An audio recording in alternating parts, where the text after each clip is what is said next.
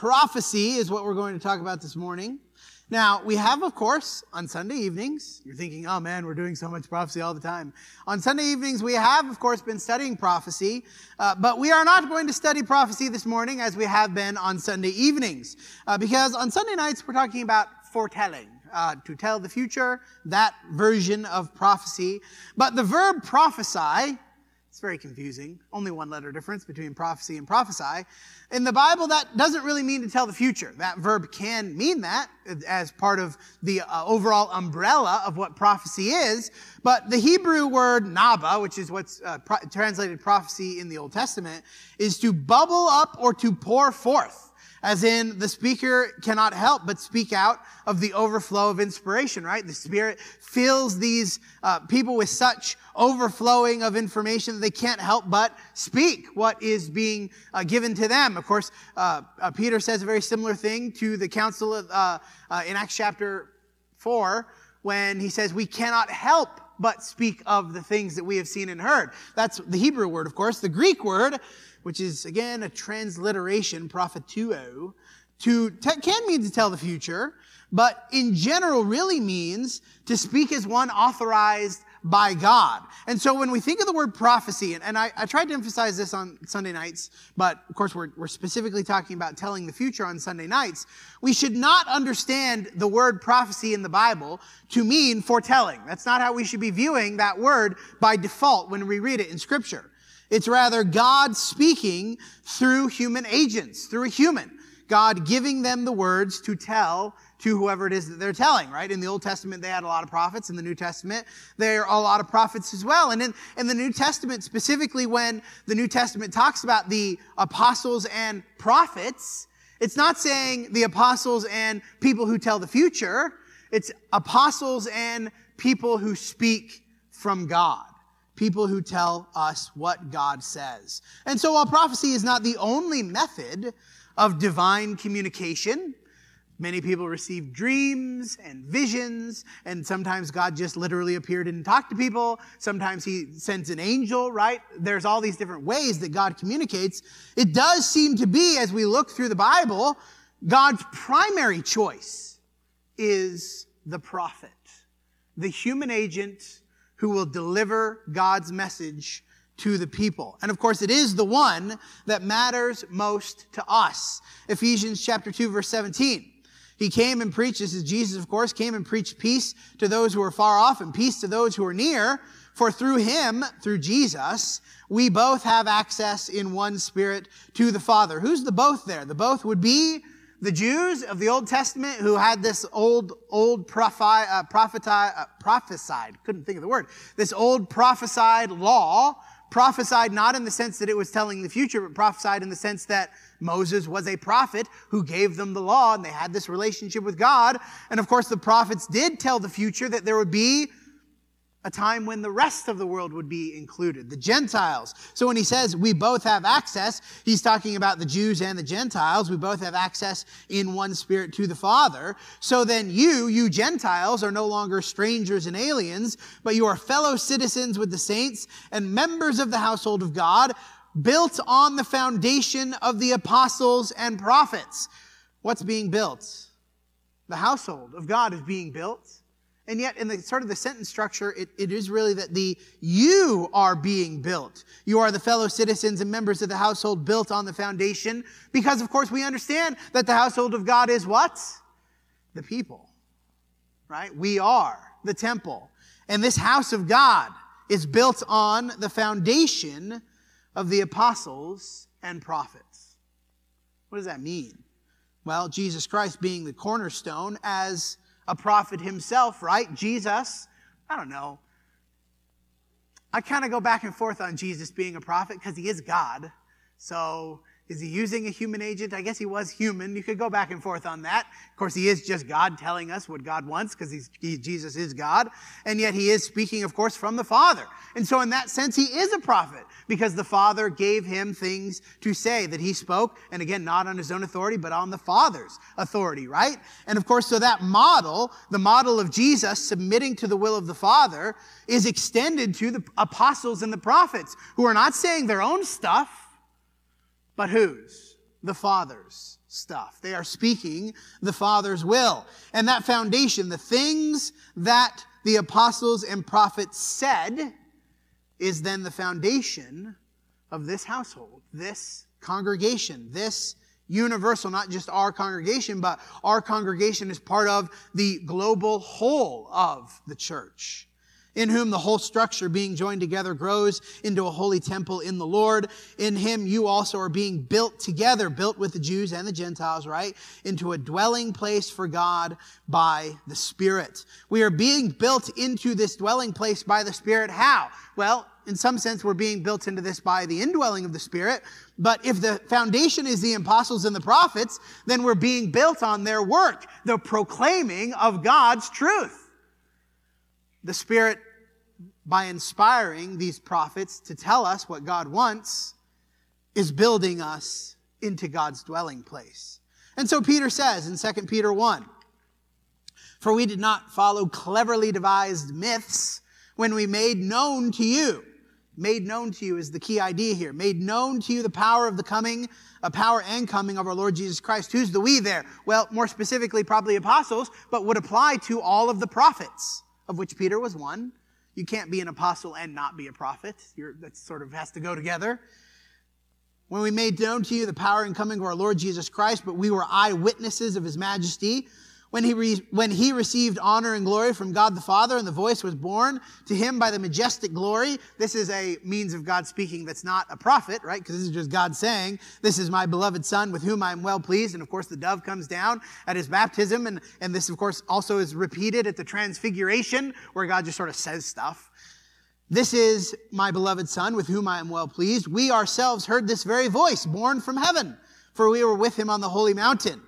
That's one version of God communicating, but then the second, we have the prophetic word, that is, word which was given through humans, people speaking on God's authority, more fully confirmed, to which you will do well to pay attention as to a lamp shining in a dark place, until the day dawns and the morning star rises in your hearts, knowing this, first of all, that no prophecy of Scripture, and again, this is not foretelling.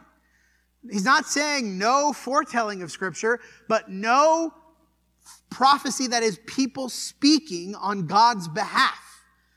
Comes from someone's own interpretation. No prophecy was ever produced by the will of man, but men spoke from God as they were carried along by the Holy Spirit. And so we come to this idea, prophecy as the core, the foundation of God's household, the work of the apostles and prophets. Some wish for, and I've got more in quotations here, we'll talk about that in a minute. Some wish for more than prophecy, individual revelation, personal, prophetic knowledge. Maybe you're one of those that really wishes that. Why did God rely on prophets? Why does God not just beam into everybody's minds exactly what he wants them to know? Why rely on a human intermediary, an agent, to reveal his will? Some would prefer more than that. And yet God working through an intermediary, the prophet prophesying his will, what does that do? Well, it unifies the message. I can be confident that we all have the same responsibility towards God because he is not telling us all individually what to do. He told the prophet what to say. The prophet told us, and now we all listen to the prophet. Unifies God's expectations for us. It preserves it for future generations. The prophet speaking, of course, and then the recording of the prophetic utterance preserved for all time. And so we have the words of the prophets because God is not just giving it to us directly. He gave it to them and it was preserved for us. And so it builds faith on the part of the people that I am going to trust that what this prophet said. And yet, I'm not just going to trust blindly the prophets because the prophetic method demands more active participation on the part of the hearers. I'm not just going to sit back and God's just going to beam it into my brain what he wants me to do, but I'm going to have to be actively involved in pursuing that truth. What prophet should I be listening to? Who should I be listening to? What should I listen to? I need to be active in my pursuit of that, which is why the Bereans, right? We're told in Acts chapter 17 that the Bereans were more noble as Christians. Why? Because they were examining the scriptures daily to check the prophetic utterance of Paul. Paul claiming to be a prophet, I claim to be from God, I claim to say things from God. And so what are the Bereans doing? Well, let's make sure about that by checking the scriptures daily. Though, of course, this method of divine communication is not without its dangers. Prophetic utterance, prophecy, has some temptation. As Peter says, of course, in 2 Peter at the end of chapter 1, no prophecy was ever produced by the will of man, but men spoke as they were carried along by the Holy Spirit. But what's the inherent danger? But false prophets also arose among the people, just as there will be false teachers among you, who will secretly bring in destructive heresies, even denying the master who bought them, bringing upon themselves swift destruction. And many will follow their sensuality, and because of them the way of truth will be blasphemed. And in their greed they will exploit you with false words. Their condemnation from long ago is not idle, and their destruction is not asleep. What is implied by the phrase, the way of truth? There is but one way. That way revealed by prophecy.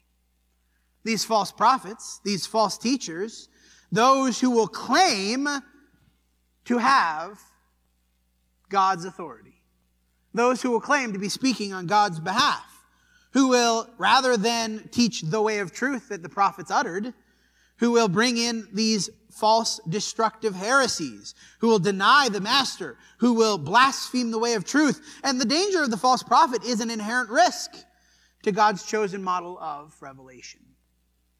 God who chose to reveal his will through the prophets. This is the flip side of that. But this is not new. This has always been the case. And we see this as far back as Jeremiah, even further than this, but I chose Jeremiah because I like the way that it highlights and emphasizes this idea. Jeremiah 14, verse 13. Jeremiah said, he's the I here, Lord God. I don't know how that's supposed to be. It's like, Lord God. Behold, the prophets say to them, you shall not see the sword, nor shall you have famine, but I will give you assured peace in this place. And the Lord said to me, the prophets are prophesying lies in my name. I did not send them, nor did I command them to speak to them, or command them or speak to them. They are prophesying to you a lying vision, worthless divination, and the deceit of their own minds. That's what Peter was talking about. People who will bring in destructive heresies of their own minds, right? Deceit of their own minds. Their greed leads them to speak with false words, just like in Jeremiah's day. Therefore, thus says the Lord concerning the prophets who prophesy in my name, though I did not send them, and who say sword and famine shall not come upon this land. By sword and famine, those prophets shall be consumed. And the people to whom they prophesy shall be cast out in the street of Jerusalem, victims of famine and sword, and none to bury them. Them, their wives, their sons, and their daughters, I will pour out their evil upon them. The things that they say will not happen. It's sort of, there's poetic justice here. The things the prophets were saying, don't worry about, that's what God says I'm going to do to those prophets. Because they were falsely prophesying. This is exactly what Peter's saying, right? Their condemnation from long ago is not idle. And so what is the promised outcome for those who falsely came to speak for Yahweh? The promised outcome is destruction. Maybe not in this life. In the Old Testament, it was in this life. In the Old Testament, God smote them. But as we come to the new covenant, the burden of responsibility that is placed upon us, the hearers of prophecy, the receivers of the prophetic word, what is our responsibility? What does Peter say? To pay close attention. Because the promised outcome, not just for those who claim to speak falsely, but for those who listen to such false messages, is destruction. God's prophecy demands obedience. And we know, of course, that there are many who will profit off of their false prophesying. Ooh, I could really alliterate that. False prophets who profit. Of course, we're talking about making gain, right? Not profit in the sense that we've been saying, but to accumulate large amounts of wealth because I'm speaking falsely on God's behalf. You know people like that. Of course you do. They may not receive this destruction in this life, but we know that their destruction will come in the next. And so Acts chapter 3, as we begin to make application. Acts 3, verse 17. And now, brothers, I know that you acted in ignorance, as did your rulers, talking to the Jews here when they crucified Jesus. But what God foretold, here it is, the foretelling by the mouth of all the prophets, that his Christ would suffer, he thus fulfilled. Repent, therefore, and turn back, that your sins may be blotted out, that the times of refreshing may come from the presence of the Lord, and that he may send the Christ appointed for you, Jesus, whom heaven must receive until the time for restoring all things, about which God spoke by the mouth of his holy prophets long ago. Moses said, the Lord God will raise up for you a prophet like me from among your brothers. Moses was not a prophet really intent on telling the future. He did tell the future in some cases, in this case particularly. But Moses' primary work as a prophet was not foreteller. His primary work as a prophet was lawgiver, to give the law of God to the people, to take the commandments of God and to convey them to those people that were expected to obey the commandments. And so when Moses said, the Lord God will raise up for you a prophet like me, it is that he is speaking about. Not a prophet like me who will tell the future, but a prophet like me who will tell you what God expects, what God demands of you.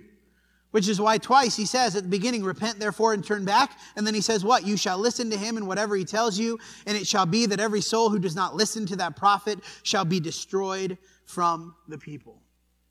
Does not listen in what does that mean? Does not listen to that prophet. It doesn't mean those who do not hear, but those who do not accept and obey. Just like those who did not accept and obey Moses prophesying, not the prophesying about the future. Again, I really want to emphasize this point. The prophet Moses did not tell them the future that they needed to obey these foretellings. He told them now, right now, what does God expect of you? Just like Jesus tells us, not about the future, he does a little bit, but mostly Jesus tells us right now, what does God expect of you? To repent, therefore, and turn back from your old way of living. We keep reading in Acts chapter 3. And all the prophets who have spoken, from Samuel and those who came after them, also proclaimed these days. You are the sons of the prophets, of course the Jews specifically, and of the covenant that God made with your fathers, saying to Abraham, and in your offspring all the families of the earth shall be blessed. God, having raised up his servant, this is Jesus, sent him to you first, the Jews first, but of course to the Gentiles as well, to bless you by turning every one of you from your wickedness. The ultimate goal of prophecy is not to tell the future. It is to inspire change in the people who hear the prophecy. And to be clear, that was the case in the Old Testament too. The prophets, as even they were telling the future, as warning and proof that people should listen, telling the people what would happen in the future. You think about all the minor prophets that we've read, and even the major prophets, and all the things that are going to happen to the people of Israel. It was not about the future, it was about the now. If you do not change, this will happen. If you are not transformed, these are the consequences that will arise. So even as the prophets were telling the future, they expected immediate response. Not some far-flung thing. But foretelling, again, not being the main goal. Transformation is the goal of prophecy. That you and I would hear the words of the prophets and respond. Which is why we're going to end with Revelation 22, the verse that was read at the beginning of this sermon. He said to me, these words are trustworthy and true. These words more specifically applying to the book of Revelation, but applying to the book of all the books of the Bible as a whole. These words are trustworthy and true, and the Lord, the God of the spirit of the prophets, has sent his angel to show his servants what must soon take place. There is an element, of course, of foretelling. And behold, I am coming soon. Blessed is the one who keeps the words of the prophecy of this book. That is, even Revelation, which is thinking about things that will happen in the future from their perspective. Even then, it was not about the future, it was about the now. Will you obey now? I, John, am the one who heard and saw these things, and when I heard and saw them, I fell down to worship at the feet of the angel who showed them to me. But he said to me, you must not do that. I imagine him being horrified. Because, of course, if he lets this go on, what's God going to do to him? You must not do that. I am a fellow servant with you and your brothers, the prophets, and with those who keep the words of this book. Have you ever thought about yourself as a fellow servant to the angels? A fellow servant to a being like Michael, shown to be such powerful and majestic and mighty, and yet he is but a mere servant with us. A servant of the God of the Spirit of the prophets. The God who gives the message matters more than the messenger. And so what does he say at the end? The only logical response to prophecy. Worship God. Because he is the only one that deserves it.